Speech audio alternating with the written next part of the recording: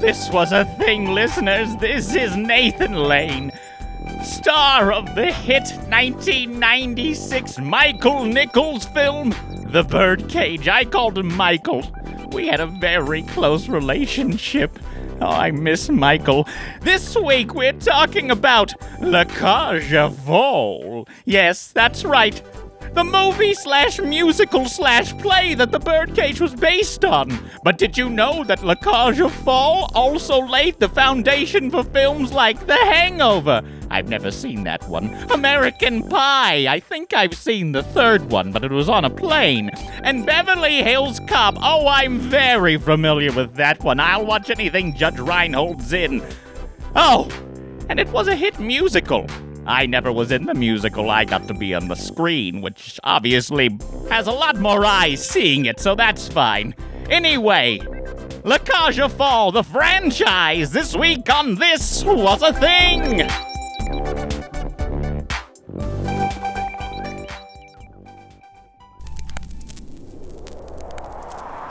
Good guy.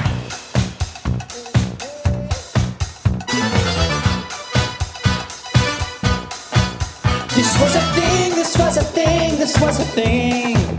Do you remember Patty Hearst's kidnapping?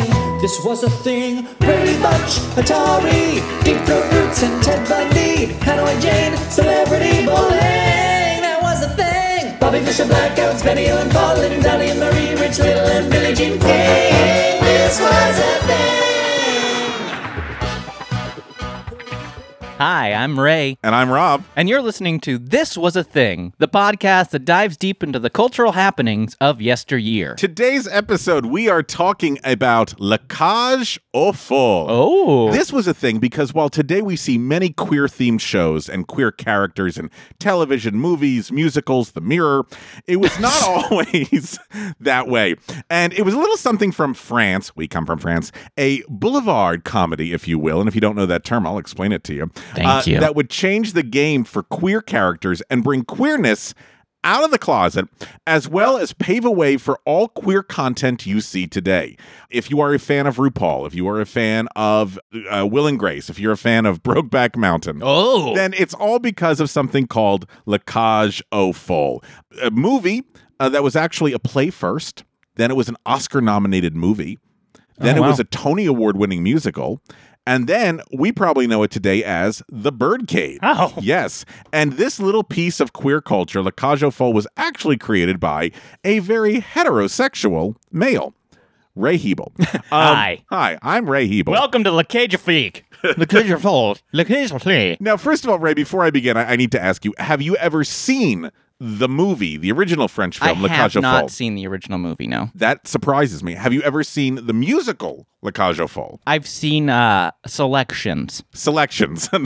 Vocal selections. I mean, if I was in New York and a production of La Cage was playing, I would absolutely go see it. Have you seen The Birdcage? Yes, I've seen The Birdcage, Okay. and I'm familiar with the music of La Cage. I think it's a great show. You're not auditioning. You're okay. The play, La Cage aux Folles, was created by a very famous actor in France named Jean Poiret. Now, I do not speak French, and so I'm going to be fucking up a lot of people's names today. You pronounce it good. Well, you pronounce it real good. You pronounce it good. I bet you speak English real good. Boy, I can tell by that. Now, Jean Poiret was an actor in France in the 1940s and 50s, and if you're a foreign film fan, there is a great film called The Last Metro. He is in that. He also made a name for himself on radio and in the theater, but in 1952, he met a fellow comic actor by the name of Michel Serrault. Yes, I know. He's a name that we all hear. We still talk about him today. I do the Serrault technique. Michel Serrault is probably one of the greatest physical comic actors of his time, equated with Charlie Chaplin and all that stuff. But at this point, he was just a guy named Michel with a beret, a baguette, and a dream. The Rob Schneider story. The Rob Schneider story. Now, Jean and Michel, they hit it off really, really well with one another, and they decided to do a podcast together. Just kidding. They decided to make the world laugh, with Poiret being the writer for the pair, and then the two of them performing in theaters and clubs across Europe.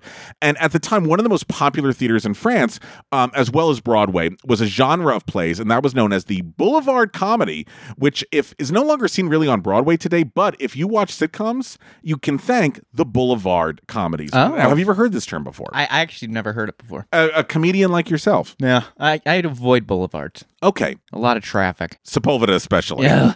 Now, for those of you who don't know, a boulevard comedy was a comic play. It was usually a farce or the comedy of manners. If you watch Frasier, you know exactly what I'm talking about, where the contemporary audience laughs about modern times as they see themselves reflected on stage. So, yeah, they were usually focused on domestic situations, and they were peppered with pop culture references so the audience would laugh and laugh. So Norman Lear liked these. Norman Lear loved these. It started in France. They come from France, with a playwright named Georges Feydeau. And like I said, if you love Frasier, you'll think Feydeau. But Broadway was where it's at, and some of the most famous of the era are, and they were turned into movies, so you might be familiar with them. The 7-Year Itch, which was a domestic comedy about a married man fantasizing about his beautiful neighbor, played in the movie by... Marilyn Monroe? Yes, the iconic Wind Blowing Up the Grate. Right, okay. Never Too Late. Did you ever see Never Too Late? It's the story of a middle-aged woman who gets pregnant at the same time her young daughter does. So, Father of the Bride, too. And, of course, the king of boulevard comedy, so I think one day we'll probably get his own episode on here, Neil Simon, who focused on being a bachelor and Come Blow Your Horn, the life of newlyweds and Barefoot in the Park, and, of course, the pains of being divorced in The Odd Couple. Most recently revived on Broadway with Matthew Broderick and... Oh, hello, I was Oscar. You leave little notes on my pillow. It took me 3 weeks to realize that F you meant Felix Unger. Thank you, Mr. Lane. Now, each of these plays that I just mentioned were domestic and for the tired businessman. And if you notice, these plays all had one thing in common. They were about straight people. Why is that? Because you really couldn't be gay and be on stage at the same time. Let's remember that theater in England was heavily censored. There was an actual censorship office that said, up until the 60s, called the Lord Chamberlain's office. Really? Yeah, which was saying, like, yes, you could do this play. No, you can't do that play. And commercial New York producers, even though there was no censorship in the United States, they would not do anything that would embrace or acknowledge the gay lifestyle because, if you remember, in the United States at this time, folks, it's illegal. Yes, being gay was a crime, and it was abnormal and a psychological disorder. How would you even know who was gay? Well, let's go to the expert, Mr. Mike Wallace, with his iconic 1967 special, The Homosexuals. Homosexuality is an enigma. Even in this era of bold sexual mores, it remains a subject that people find disturbing, embarrassing, and the reluctance to discuss it. Yet there is a growing concern about homosexuals in society, about their increasing visibility. Queerness was not to be seen or discussed, but some shows, plays did feature it, and it was always something that needed to be punished. Yet in the late 60s, a few things started to change in the world, which meant Broadway would follow suit. The sexual revolution started to show people sex could be whatever you wanted it to be. Mark Crowley's play The Boys in the Band showed audiences gays were just like straights in 1968. And they could play music. And they could play music. And in 1969, Stonewall occurred, and homosexuality was in the beginning stages of decriminalization, but it was still a serious issue. Yet in 1970, 2 things changed on Broadway. The first was Leroy Reams became the first out character in the musical Applause, and the world didn't end. Everyone was fine. And a comedy opened about a son telling his parents he was gay in the comedy, Norman, Is That You? So maybe it was time to bring gays out of the closet, and for that, we're going to go back to France and Jean Poiret. In 1973, in France, Poiret wanted to do a play for him and Sorrow that was just a pure farce, one that showed off their ability to be cartoony. And Poiret came up with a play called La Cage aux Folles, which somehow translates to either the cage of mad women, but then it's also a derogatory term for gay men in France. So it's actually a slur more than anything. And this would be like all other domestic comedies taking place in one location and would feature a trope as old as time. A conservative family meets a liberal family through marriage. If you've ever seen You Can't Take It With You, Jimmy Stewart, old movie, it's a play as well. I think I'm sure. Same premise. But in this, there'd be a twist. Yes, the primary couple would be 2 men. played by Poiret and Theroux. Once again, both straight guys in real life. Sure. So if you've never seen it, here's the plot. It's pretty much The Birdcage. Georges and Alban are a middle-aged gay couple that run a drag club in France, where Alban is the lead of the club and is like the head female drag impersonator, right? Many years ago, Georges had a son. He sired a son with a woman. He had a one-night stand with a woman. Look at him being experimental. Oh. The son has now come back and said, hey, here's the deal. I'm getting married, but her father is like a real big conservative that doesn't believe in homosexuality. So they're going to come here to meet you, but we're going to pretend that you're straight, Dad. We're going to send Alban away, and my biological mother's going to come for the night and going to pretend that like you guys are still married to fool everyone, right? And that's pretty much it. Complications ensue like they always do. And what ends up happening is the biological mother can't make it in. So Alban dresses like the mother and then does pretty much a drag performance. That's pretty much it. What does that remind me of? The Birdcage? Yeah. At the end, all is revealed. The couples go off together happily, and audiences were rolling in the aisles for almost, this is in France, 1,800 performances. Oh my God. Finally closing in 1978. It was so popular, they actually filmed the play live and broadcast it on French television. Wow. It was like that popular. Did they do most of the run? Do you know? They did. Oh, wow. They were in it for a really, really long time Wow. together. Now, Poiret and Theroux, I mean, just to be clear, this wasn't affectionate. This wasn't warm. It was big, campy, hysterical, cartoony, sissy, pansy, queer. They did the limp wrist. They lisped. And the audience laughed at the two funny queers. That was like the whole point of it. There is footage of this on YouTube. I can't show it to you because it's in French, so you wouldn't know what the hell they're talking about. And also, it's all about the visual. Because Michel Serrault, as the Nathan Lane character, it's one of the most brilliant comic performances you've ever seen in your life. Oh, wow. Ever seen in your life. And luckily, I'm going to talk about it in a second, it's also in the French film because he got to do the French film. But if you're a fan of comedy and you've never seen this performance, watch it. It is epically brilliant. But in the play, they're not human. I mean, it's just like two walking cartoons. And when you watch clips from the French play, you can see this looks nothing. You're supposed to be laughing at these characters. There's nothing affectionate about it. And it's an excuse to laugh at queer characters like you saw maybe like in the pre-Hays Code movies.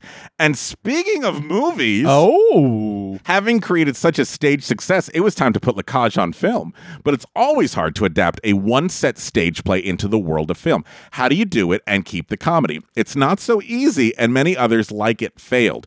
If you're a Neil Simon fan, think of his films from the early 70s, like Last of the Red Hot Lovers, which is god-awful, and Prisoner of Second Avenue, in which you are a prisoner in that movie theater. But there were some very smart decisions early on. The first would be that the movie was going to be directed by a very famous French director named Edouard Molinaro, not to be confused with Al Molinaro from Happy Days. Oh. And he was a very big director of the New Wave movement. He was best known for very commercially successful comedies. He, Poiret, Francis Verber, and Marcello Dannon would write the screenplay and flesh out the characters and locations, because you can't just have a movie that takes place in a person's living room. No. Like a play, you have to go out other places. But here was the big thing that they added that the original play did not have, and they added a heart to the story. And because they were able to expand, they allowed us to see Alban on stage, what he was like as a performer, how the town viewed him. There's a really touching scene in the movie. As crazy and as farcical as the movie is, and as much as you're supposed to be laughing at these queer characters, there's like one moment in this where they really are like, we're going to humanize these two people. So Alban leaves. He's like, you cheated on me. And George goes to find him sitting at a train station. And he sits down next to him and he tells this story. Basically all George says is, he goes, I have the most beautiful cemetery laid out for me when I die. It's on the hill and it's gorgeous and it's beautiful. And then he says, I've seen your cemetery and it's a piece of shit. And it's dirty and disgusting and there's no view. But you know what I did? I've sold the plot I had up in the beautiful area because I want to spend the rest of my life with you in this shithole because you make me laugh and I love you. And it's it's a beautiful moment. Yeah. The actors in the scene don't even look at each other. They're just sort of looking ahead at the nature of it. And in that one moment, these two characters get humanized. And they also give George a pretty fierce monologue about like how he's proud to be who he is to his son. And he's like, it's taken me a long time to get to this place. So if you don't like it, you can fuck yourself and your fiance's family can go fuck themselves. Now, this production would be something, the production, would be something that was very common in Europe, which was a co-production between countries. Two countries, France and Italy, with United Artists as the main umbrella. Now, they allowed Michel Serrault to stay on to play Alban, but for George, they needed an Italian star, and they got a gentleman by the name of Ugo Tognazzi. Ugo was one of Italy's most respected leading men in comedies and was uber masculine. You ever see the movie Barbarella? Yeah. He's the one who saves Barbarella and is like, now you have to sleep with me. That's him. Now, he was a bit difficult to work with on this, and he refused to do any of the lines written in French. He's like, I'm not going to speak French. They're like, can you speak French? He says, yes, but I'm not going to speak French. He would only speak in Italian. And then they had to go back and redub him. It was crazy. Then both he and Serrault didn't get along with the director because the director was like, I want this to be played realistically. And Serrault and Tognazzi were like, no, we're going to play it like cartoons because there's a reason it ran for 5 fucking years in France. So they like butt heads, but somehow they brilliantly were able to meet in the middle, and you got a film that was funny and heartwarming at the same time. The movie comes out in October of 1978 and it debuts in Europe, and it's a hit. A big fat homo hit, which is actually my Grindr profile. So United Artists, feeling gutsy, because they're a relatively new company in the grand scheme of things, they decide to open it in the United States. Oh, wow. Now, this movie has a few things working against it. First of all, foreign films at this time were not common to be commercially successful. Nobody went to go see them. Audiences were not too interested in subtitles. I mean, I got to read during the movie. And they didn't know who these actors were. You know what? They're no names, and it's about a gay couple, and one of them has a son. This makes no sense. And an Italian doesn't want to speak French? What's wrong with these people? Now, also, 1978 was a tough time for the queer community. We had Anita Bryant, if you remember her, the orange juice lady, got hits with the pie, the assassination of Harvey Milk, and so much more. Who would want to see this film? So United Artists was like, we're going to open it up in a couple of art houses in New York and LA and San Francisco. So all in all, when they first released it, maybe 10 at most theaters are playing it. And here's what happened. It got great reviews. Oh. It got fantastic reviews. Sold out houses, which led to more screenings, and a newer version where the actors were dubbed, so that way you didn't have to read the subtitles. Who dubbed them? Broadway stars Dick Latessa and Victor Garber. Really? Yeah. And this is where it gets mind-blowing. La Cage aux Folles became the highest grossing foreign film of all time in the United States. Oh, wow. And today currently holds the 11th position. Now think of all the great foreign films by Fellini and Bergman and Kurosawa that came out before La Cage aux Folles that somehow did not get enough attention as this movie did. Wow. Now, Harvey Fierstein, who's going to come back a little bit later, once said, if it don't make money, it don't count. And the fact that La Cage was raking in money and society wasn't collapsing meant that maybe, just maybe, more queer characters could be seen in media. Obviously, the queers are making us money. Just a year before the TV show Soap introduced the world to the gay character Jody, played by Billy Crystal? Yes. But could La Cage be a TV show? Producer Danny Arnold tried to get Adam and Eve's off the ground, but it was a no-go. It was going to be a TV version of La Cage aux Folles. Got it. The Broadway producer David Merrick wanted La Cage as a play to go on stage as a vehicle for Zero Mostel. Wow. But no go. So while America tried to figure out what to do with the success of La Cage, the original team was able to create something that would become the norm for successful comedies in America. Franchise it. Sure, we think of the Hangover franchise and Police Academy franchise and the Ghostbusters franchise, but before McDonald franchises, French fries. But before them was La Cage aux Folles, and very soon they went into production with La Cage aux Folles 2. Now, a couple of things. First of all, because he's Italian, they don't call him George anymore. Now they call him Renato. So we would meet Renato and Alban, but this time they would get mixed up in a case of international espionage, in which they flip some of the conventions of the first film, like Alban teaching policemen to act gay and Alban having to disguise herself as a poor peasant woman. as opposed to like the glamorous drag Yeah, queen yeah, she is. yeah. And folks, I will just tell you, first of all, be careful in this movie. Alban does do blackface, so there's a warning there. But later on, when she gets Oh in my drag as God. the peasant woman, she is the dead ringer for B. Arthur. She is the dead fucking ringer for B. Arthur. Well, the film debuts in 1980 in Europe and 1981 in the United States, and it does okay. The reviews are middling, but all praise the performances and the clockwork-like precision of the writers. But it didn't get amazing reviews, still good reviews. It looks like Lacage's franchise has hit its limits. Or has it? Because, get ready to sing! Okay. And change Broadway history. One of the biggest fans of the musical, of the movie La Cage aux Folles was Broadway composer Jerry Herman, who I've heard has the largest penis in the business. That's what I've heard. In the 1960s, Jerry Herman was the king of musical theater in Broadway with such shows as Milk and Honey, Hello Dolly. If you're a Wally fan, you know Hello Dolly. Hello, Wally. And Mame. But by the 1970s, he was persona non grata on Broadway after a string of big failures.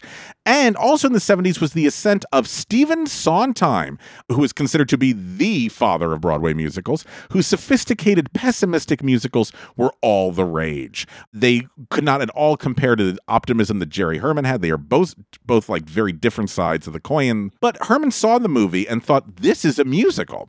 And he could imagine all the musical moments from the film. The cemetery scene at the train station, the mother flirting with George again, the bullies beating up George. He was ready to go, except someone had the idea before him to make it a musical.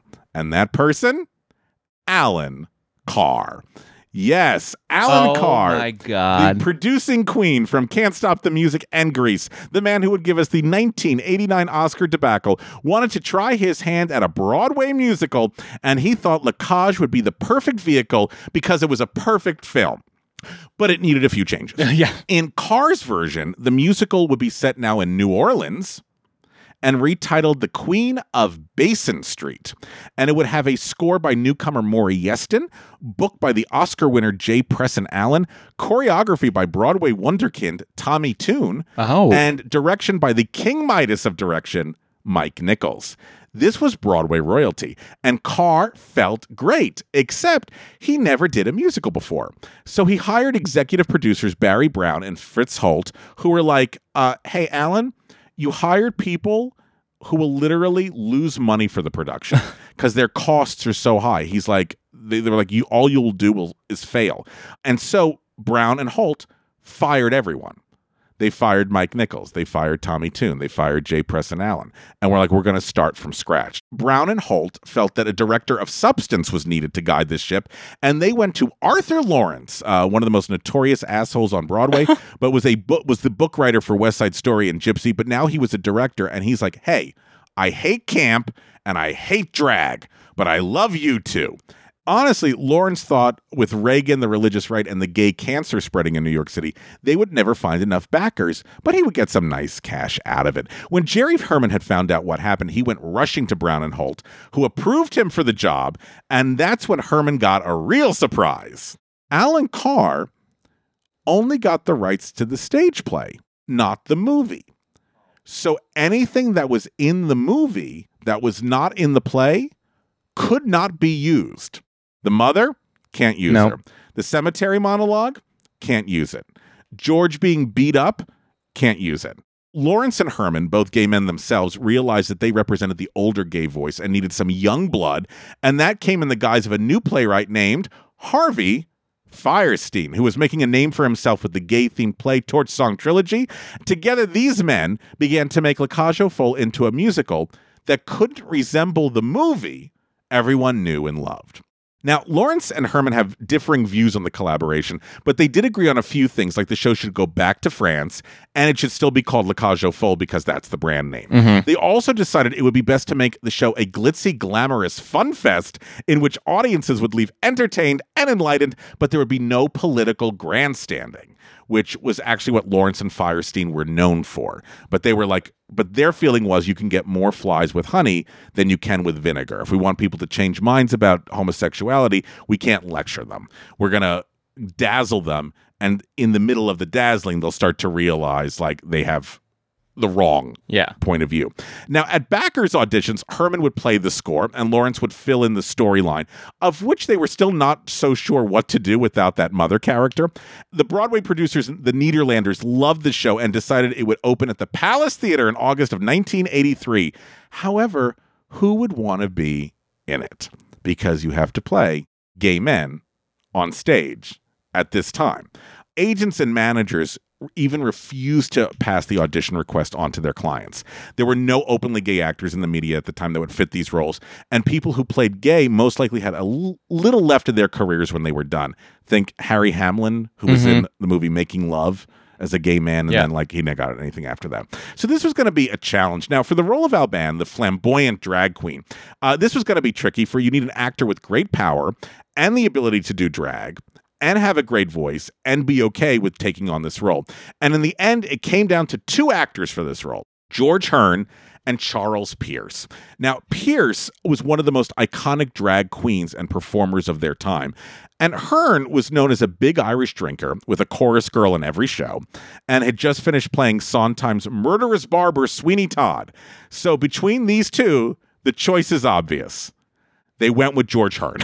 Not the professional drag queen, George Hearn. Also auditioning for the role, Uncle Milty himself, Really? Milton Berle. If you don't know George Hearn, here he is. Remember, this is who's supposed to play the queen of the French drag circuit. All right, you sir, how about a shave? Come and visit your good friend Sweeney. You sir, welcome to the grave. I will have vengeance. I will have salvation. Who sir? You sir? No. Camp roles, which is what Hearn is going to play, they had been a mainstay on Broadway, and it was easier task because the camp made it comical. So the audience always knew that's a guy playing a woman. He's not really gay because he's so campy. Now, the role of George, on the other hand, who is the quote-unquote straight in the relationship, he had to sing a love song to a man and look comfortable doing it. And this was the role that proved to be the most trouble for the original production and subsequent productions. And we'll talk a little bit about that later on. They looked at Broadway actors Richard Kiley and Jerry Orbach and John McMartin and Peter Lawford. And nothing seemed to be clicking until they met Gene Barry. Gene Barry was a tough guy actor who was best known as Bat Masterston and the star of Burke's Law. But he was able to sing and dance and was game for the role. Let's get him in. So Gene Barry, George Hearn are going to do it together with the guarantee that any interview they do mentions Gene Barry's wife and kids, and they mention what a Lothario George Hearn is. And in rehearsals, it became clear that Gene Barry wasn't working. He was stiff, uncomfortable, and jealous that George Hearn was getting the showier role.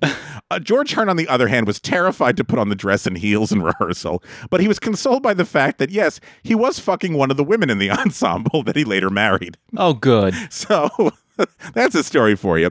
Now, Fierstein, Lawrence, and Herman, on the other hand, were creating at a record pace and quite happy with what they were coming up with. And in fact, the lack of the mother character had actually opened a big door for them. What if the show is really about that the real mother is Alban, and that's what the story's going to be about, a son realizing who his true parents are. Family is family, regardless of blood.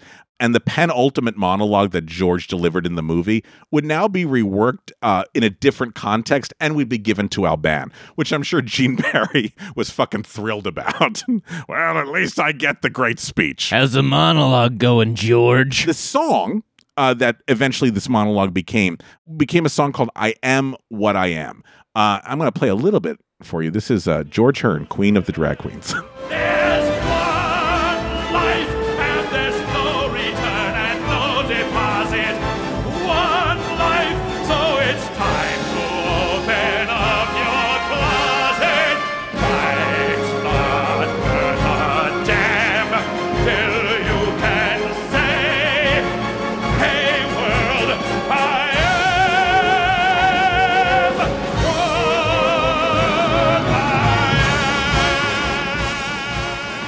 am. Now, this song was destined for fame. You could just feel it. It's such a good song. Now, there's discrepancy on who came up with the idea. Arthur Lawrence said that he instructed Jerry Herman to write the song based on that monologue. But Jerry Herman says no. He's like, that's not what happened. Harvey Fierstein wrote a monologue for the play, and with that line, I am what I am, and Herman's like, I need that line. and he decided, I'm going to write the song based around that. Either way, the song was going to be a hit if the show would be a hit. Let's go out of town. Broadway had no room for a feel-good musical. Since Sondheim and Andrew Lloyd Webber, the most successful shows were not really feel-good shows, except maybe Annie. And the upcoming Broadway season was filmed with the antithesis of Jerry Herman's optimism. Richard Maltby and David Shire were bringing in their musical Baby, which was about the joys of pregnancy. And the musical started with a film of a sperm being fertilizing an egg. I'm sure gay audiences love that. Chicago and Cabaret's Candor and Ed were putting Chita Rivera and Liza Minnelli into a musical about a mother and daughter who scream at each other for 2 hours in the rink. And finally, Stephen Sondheim was back after a painful flop with new collaborators, and everyone was looking forward to seeing his new magnum opus, Sunday in the Park with George, about tortured artist Georges Seurat. And his grandson. And his grandson.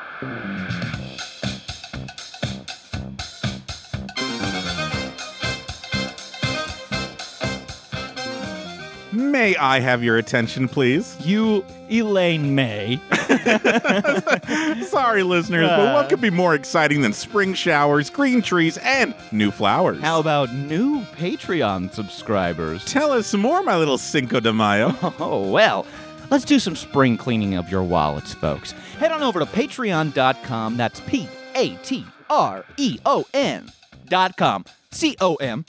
And search This Was a Thing, the podcast. I'm not going to spell that out for you, folks. And send a monthly donation, and even $1 a month helps us. Your contributions help us continue doing what we're doing. Get so many more episodes, 26 at least, but we're working our way to get a lot more for you folks. Just be ready. Get ready for audio overdrive. That's right. And the general public does not get those 26 episodes. You only get them. Hey, for spring, you know what I'm going to do? What? I'm off to pick flowers now. What? Can I join? I don't know. Can you? May I join, Mr. Schneider? Yeah, I think you just should learn how to say it correctly. That's all. May I join? Oh, man. But you probably don't. You're allergic to a lot of this stuff. Yeah, this is actually really bad pollen season for me, so... Meanwhile, it was time for Lacage to try out in June of 1983, and they went to Boston. Conservative. I was going to say, I'm sure Boston loved it. They realized in Boston, we have made the stupidest decision imaginable. We are opening this show about, it starts with drag queens and ends with two men holding hands walking off into the sunset together. We're opening this in conservative Boston. The night before did not go well. The dress rehearsal before the first performance, it did not go well. The set wouldn't work after the first 2 minutes, and they had to postpone everything. And then the audience, Gene Barry still had no idea what the hell he was doing. They were looking for a replacement. They couldn't find one. And these Boston Blue Bloods I don't think they're ready for this. So this is the story. Herman, Firestein, and Lawrence are in the back of the theater, pacing nervously. And the show starts, and the men come out, and they're wearing dresses. And you can feel the entire, Boston audience, tense up. People start walking out. People are looking away from the stage. They're coughing. Then there's a number where Alban transforms himself into a woman, and people are laughing through it. It's not going very well. And then, halfway through the show, of the first act, George and Alban are out on the beach, and George says it reminds me of the time that we first fell in love with each other. And he takes Alban's hand, and he sings a song called "Song on the Sand." It's a man singing a love song to another man. This is the first time this is happening in a musical of this level. And Lawrence and Firestein and Herman all noticed something. The older men in the audience were putting their hands in their wives' hands. So they were like, oh, this is a romantic song. And from that point on, people loved the show. Then at the end of the show, they were all saying all these audiences, all these people who came in embarrassed with their eyes down, they were the first to be leading the standing ovation for the show. So obviously they had a hit on their hands. The one demographic, ironically, that was not over the moon with the show was a lot of the gay audience members, because they were like, this show needs to be more political. Like, why is it all about sequins and sparkles when people are dying of AIDS? Got it. Yeah. You need to do something here. So they were the ones that had the problem with it. Here's Gene Barry singing Song on the Sand. Though the time tumbles by, there is one thing that I am forever certain of. I hear la da da da da da da da da da da, and I'm young and in love. Now, eventually, Lawrence was like, I have to either fire Gene Barry or I make him better. They couldn't find a suitable replacement. So Lawrence and Barry had a huge fight. And he said, I need you to get better. He's like, because I'm afraid that you keep stepping on George Hearn's punchlines. So he gave him like basic direction, like, hey, always look in George's eyes. Well, anyway, it seemed to work because both men would be nominated for Tony Awards for their performances. Going to Broadway on August 21st, 1983, La Cage opened at the Palace Theater, and it was a hit. A big, fat, gay hit. Audiences loved it. Most of the critics loved it. Jerry Herman was back. Take that, Steve Sondheim. I Am What I Am became not only a huge gay anthem because it was the gay movement finally had like a song. There weren't a lot of songs about like the gay movement on the radio. There were lots of songs about African Americans. There was lots of songs about women, but like the gay movement didn't have any songs. Now they had one with I Am What I Am. But there was no way that this show was going to win the Tony Award, would it? Well, it might not have if it weren't for two people, Alan Carr and Frank Rich. Carr was from the world of Hollywood and wanted to know from the press people's plans for campaigning for the Tony Award, to which they said, we don't do that in New York. And Carr said, you do now. And Alan Carr wined and dined and pampered the Tony voters and campaigned to have La Cage aux Folles win Best Musical. Now, Frank Rich today is known as one of the most prominent political journalists. He's a producer on Veep, but he used to be known as the Butcher of Broadway as the New York Times theater critic. And he didn't really love La Cage, but he loved Sunday in the Park with George a lot. And he told everyone how much he loved it and wrote story after story about it. And I think that pissed people off that the chief critic of the New York Times was practically doing marketing for Sunday in the Park with George. So on Tony night, it's time for them to announce Best Score. And in an upset, Jerry Herman beats out Stephen Sondheim. And after years of being dismissed because he wasn't clever like Sondheim, Herman makes this acceptance speech. This award forever shatters a myth about the musical theater. There's been a rumor around for a couple of years that the simple, hummable show tune was no longer welcome on Broadway. Well, it's alive and well at the Palace. The simple, hummable show tune. And then the queens come out, darling. How dare he insult Sondheim? They saw it as a swipe to Sondheim, that he doesn't write simple and hummable. Years later, somebody asked Sondheim about it, and he goes, I did not take it that way at all. He's like, I don't know why everyone is Sondheim doesn't give a shit. He's like, please. Yeah. And then they decide they're going to perform on the Tony Awards, which is nationally broadcast, and they will have George Hearn sing I Am What I Am. But this is where it gets a little confusing. When he comes out to sing it, folks, he's wearing a tuxedo. The story was that he said, if I'm remembering correctly, he said, CBS said I had to wear the tuxedo. CBS said I couldn't sing the song in a dress on stage. However, as soon as he was done performing, the next category to be announced was the Best Actor nomination, which he was most likely going to win. So they said no, he didn't want to accept the award wearing a woman's dress. Who knows? Either way, I'm sure he was sleeping with 5 women back there.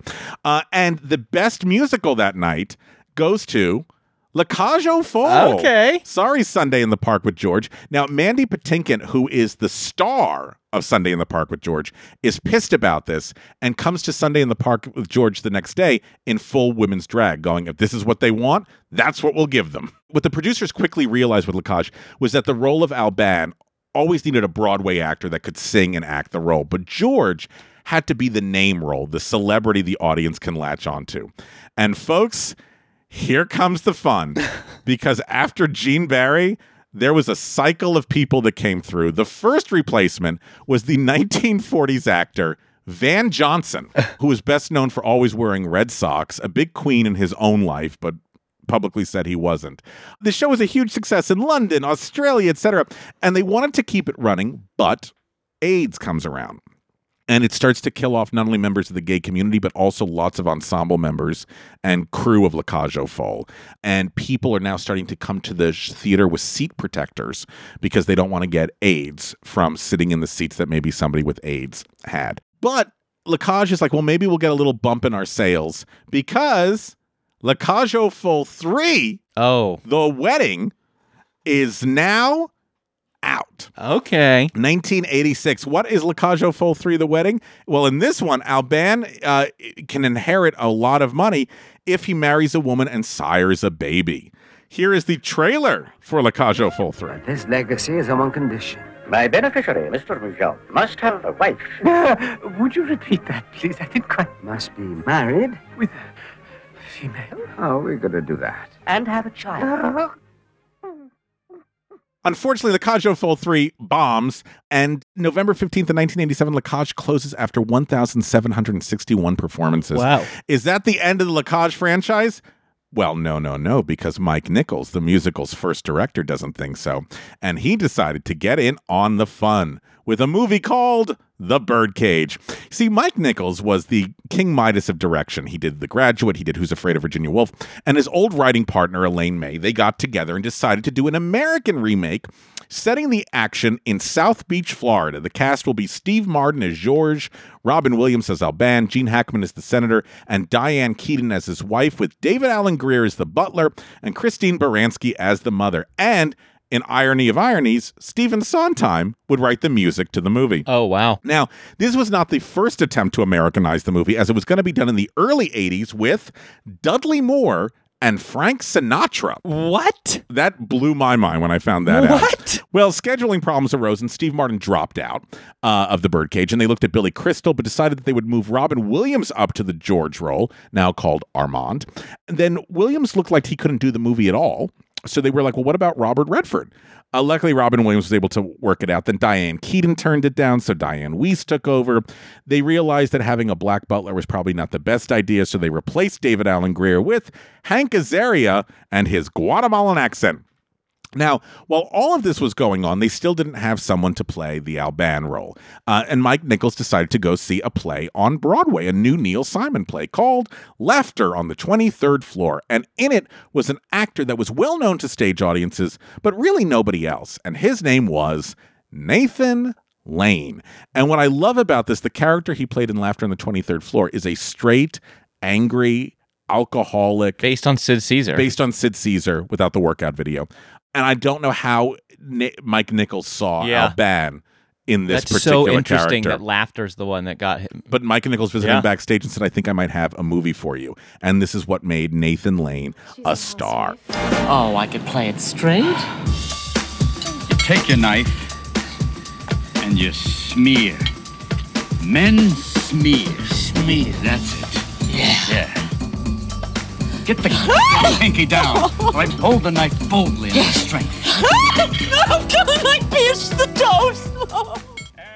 The movie debuts in March of 1996, and it grossed $18,275,828 in its opening weekend, topping the box office. It remained at number one for the next 3 weeks. Oh, wow. By the end of its 14-week run, the film had grossed $125 million domestically and $61 million internationally. Wow. Most critics liked it, but the big thing was they were like, but why do it? Gene Siskel gave a horrible review to La Cage aux Folles back when it first came out, the first movie, but then in The Birdcage, he's like, it's not as good as La Cage aux Folles. And you're like, well, you didn't like the first one. Anyway, Now, if you grew up in the 90s, there was nothing more iconic than some of these lines that came from The Birdcage, like... What about me? What do? Do I just stand here like an object? No.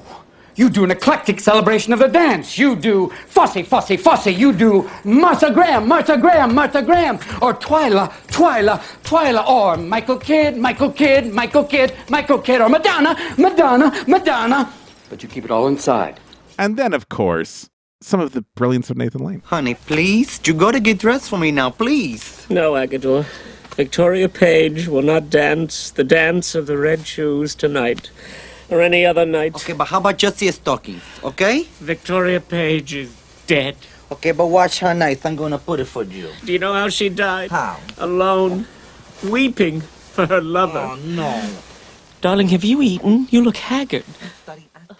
Now, what's also interesting is that Lane is the first openly gay actor to play the role, even though he was not officially out at the time. There's a very famous Oprah interview where he and Robin Williams went on to promote it, and it was very clear she was trying to get him to come out, and Robin Williams kept deflecting the question to defend Nathan Lane. There's a 2005 revival with The Birdcage, as well as Ellen, Queer Eye for the Straight Guy, etc. Broadway decided it was time to revive La Cage aux Folles, and it would star two openly gay actors in the roles. How far they've come. The Nanny's Daniel Davis as George, the butler from The Nanny, and the producers Gary Beach as Alban, and it would be directed by four-time Tony winner Jerry Zaks. Sadly, the reviews were not good for Zaks or Beach, but Davis got a lot of praise. But unlike Gene Barry before him, they actually fired him. Yes, they fired Daniel Davis right after a matinee. According to the New York Post, Davis had a Jekyll and Hyde-like personality and was nice out of the theater, but in the theater, a total asshole. And he and Gary Beach could not stand one another. Who replaced him? Really? Robert Goulet. Oh. And I remember seeing this with Robert Goulet, like on one of the first performances that he was in. And every time someone did something funny on stage, he literally looked at the audience and smiled and was like, isn't that funny? Like he was seeing the show as well for the first time. That production, even though it did not get good reviews, won Best Revival. Then the musical was revived again in 2008 in London and was a hit and looked totally unlike any other La Cage. It transferred to Broadway in 2010 with Kelsey Grammer and Douglas Hodge. And then they decided to put in Jeffrey Tambor and Harvey Fierstein, with Jeffrey Tambor playing George. Tambor left after a week due to hip problems, but the New York Post said he couldn't sing it and was emotionally a wreck every time the orchestra played. I don't know why, isn't it? I find what's so funny about this is like the actor that's like, who has to play like the woman type and like wear the dress and the heels, like that. No, they never have problems. But like the other one that just has to sing a couple of love songs always collapses. This version also won Best Revival. So, folks, one play, one musical, one televised play, 3 French films, an American film, 2 revivals. Where does La Cage go next, and how did it help queer representation? We'll tell you when we get back. This was a thing, this was a thing. And now, this is a sketch.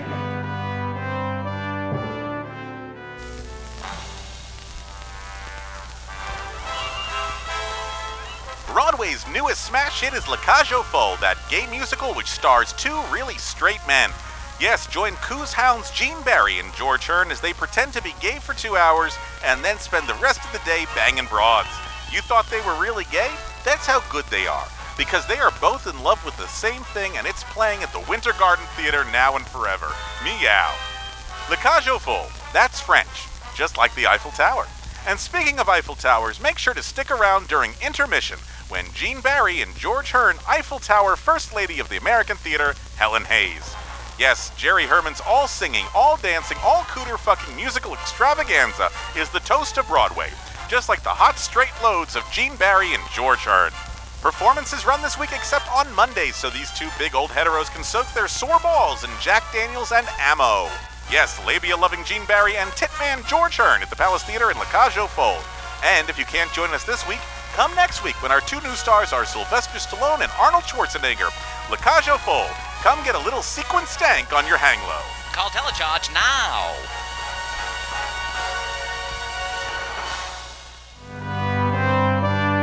Thank you. This was a sketch. So that is the history of La Cage aux Folles. So a couple of things. One, it really launches the comedy franchise. Yes, there had been some others before, but nothing of this magnitude, which is then going to be picked up by things like Police Academy and the Naked Gun series and the Hangover series. So if nothing else, we can thank it for that. But the most important thing, I think, especially here for Pride Month, is the idea that before La Cage aux Folles, even though you're laughing at the people in the play, the movie has a little bit more heart to it. And I think for the first time between the movie and the musical, people are going, wow, gay people are just like us. They're no different, which hadn't been seen before. And in order to emphasize family at a time when the AIDS crisis was happening, I think was also very important. It looks like AIDS is what ended up closing La Cage prematurely, but it ended up doing more good than anything else. And while people might have complained at that time going, I can't believe it's not political. Once again, you can win more flies with honey than you can with vinegar, which is why I think something like Queer Eye and RuPaul end up doing so well, and Will and Grace do so well, and it helps push queer people out into visibility.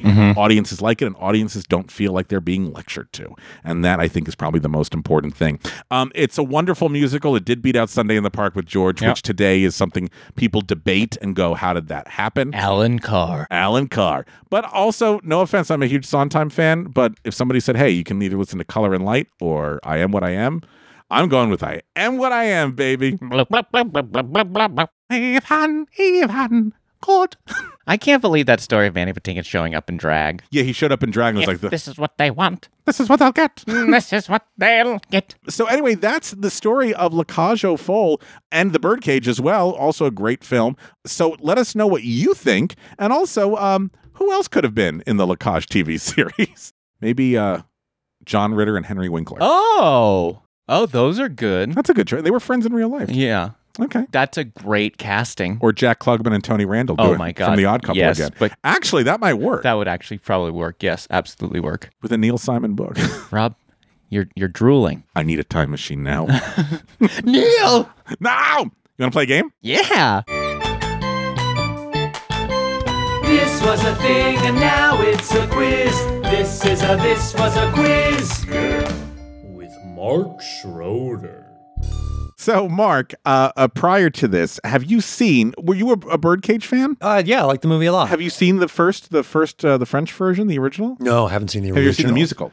No, I've not seen the musical. Did you ever see the clip where Van Johnson berates David Letterman while he's promoting La Cage aux Folles? I have. I was lucky enough to see that. That's a great clip. YouTube that one.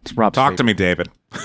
I mean, I didn't know anything about La Cage aux Folles. I guess the only thing I really knew about it was, of course, Harvey Fierstein. Yes. Yes. But you've enlightened me. But before that, the only thing I knew about Harvey Fierstein was the title of our game today, which is I Just Want to Be Loved. Is that so wrong? Which John I don't Lovitz. think he ever said anything remotely like that. It's just going to be on his gravestone. Must despise it. Sorry. But that led us to our game today. This is just stalker trivia. So I Just Want to Be Loved. Is that so wrong? Folks, if you don't know what we're referring to, Saturday Night Live. John Lovitz played Harvey Fierstein and did a talk show, but the talk show was all about him. Mm-hmm. And at the end, he would just look at the camera and go, I just want to be loved. Is that so wrong? So these people, so niche and so good. These people want to be loved, and is that so wrong? Guys, this is Stalker Trivia, real life and fictional. You guys are competing against each other in separate rounds. Okay. So speed rounds, we're going to keep tally who can get the most in their thing. Person with the most correct answers wins. The loser has to listen to an entire audiobook narrated by Harvey Fierstein. I'm the volume all the way up. It was the best of times. It was the worst of times. You're going to just hear. I've heard the podcast interviews with him, and it's like, whoa, okay, bass up. Who went first last time? Who goes first this time? I went first last time, I think, right? I'll go first. Ray, you're up. Here you go, my man. The series antagonist / stalker in ABC Family's Pretty Little Liars goes by this one-letter name. J. Incorrect. A. Mark David Chapman shot John Lennon outside the Dakota in what month of 1980? November? December. John Hinckley Jr., who shot Ronald Reagan, was obsessed with this celebrity. Jodie Foster. That is correct. Dream stalker Freddy Krueger is from this fictional Ohio town.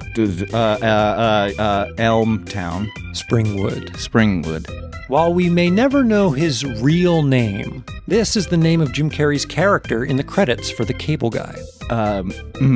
Jeff. It was Ernie Chip Douglas from My Three Sons, I think. Fatal Attraction was a memorable turn for stars Michael Douglas and Glenn Close, but who played Douglas's wife? Deborah Winger. That is incorrect. Robin Williams showed us all how much he developed as an actor when he appeared in this picturesque 1 hour photo. That is correct. All right, that is 2 correct. Rob, are you ready to see what you know about your stalker knowledge here? Oh, no. Mo the bartender from The Simpsons' last name. Mo Iselman? Sislak. Mo Sislak. This is the name of the thin, unnaturally tall humanoid stalker made popular through internet creepypasta. Slender Man? That is correct. Clint Eastwood made his directorial debut with this 1971 stalker story. Play Misty for me. That is correct. Joe Goldberg is the stalker main character in this book/Netflix series. Tales from the City. Robert De Niro's character in The King of Comedy is named this. Rupert Pumpkin. That is correct. Played first by Robert Mitchum in 1962 and then by Robert De Niro in 1991. This is the antagonist's name in Cape Fear. Anchor. Max Cady. Max Cady. SWF is the newspaper abbreviation and inspiration for this 1992 film. SWF, single white female. That is correct. Yes. Rob with 4. I believe that is more than our friend That was Ray. more than me. Rob, congratulations. You've won. You got to start listening to that Harvey Firestein podcast. Well, what book do you want to have Harvey read to you? Oh, yeah, any book you choose, buddy. Yeah. Any book you choose. What book do you And want? we'll get a sample from Rob. The Giving Tree. There was a very big tree. It was really tall, and it gave a lot. His name was Mike. I think, no, wrong book. Oh my God, wrong book. Oh boy. I had never been penetrated before by everyone who worked at La Mama. No, this isn't the right. Oh God, no, wrong giving. And Harvey, where could, if our listeners wanted to find out more about the show? They can go to the Village Voice. Okay, Or Michael Musto. they can ask Michael Musto. Or they can go to @ThisWasAThingPod on Instagram and www.thiswasathing.com. Mm-hmm. And I just want to be loved. Is that so wrong? Or patreon.com/thiswasathing. Old Lucy level, $5. Get you exclusive content. So much exclusive content. I'm sure Rob's going to do something with his Harvey Firestein on Patreon, so get ready for that, folks. And don't forget, the best of times is now.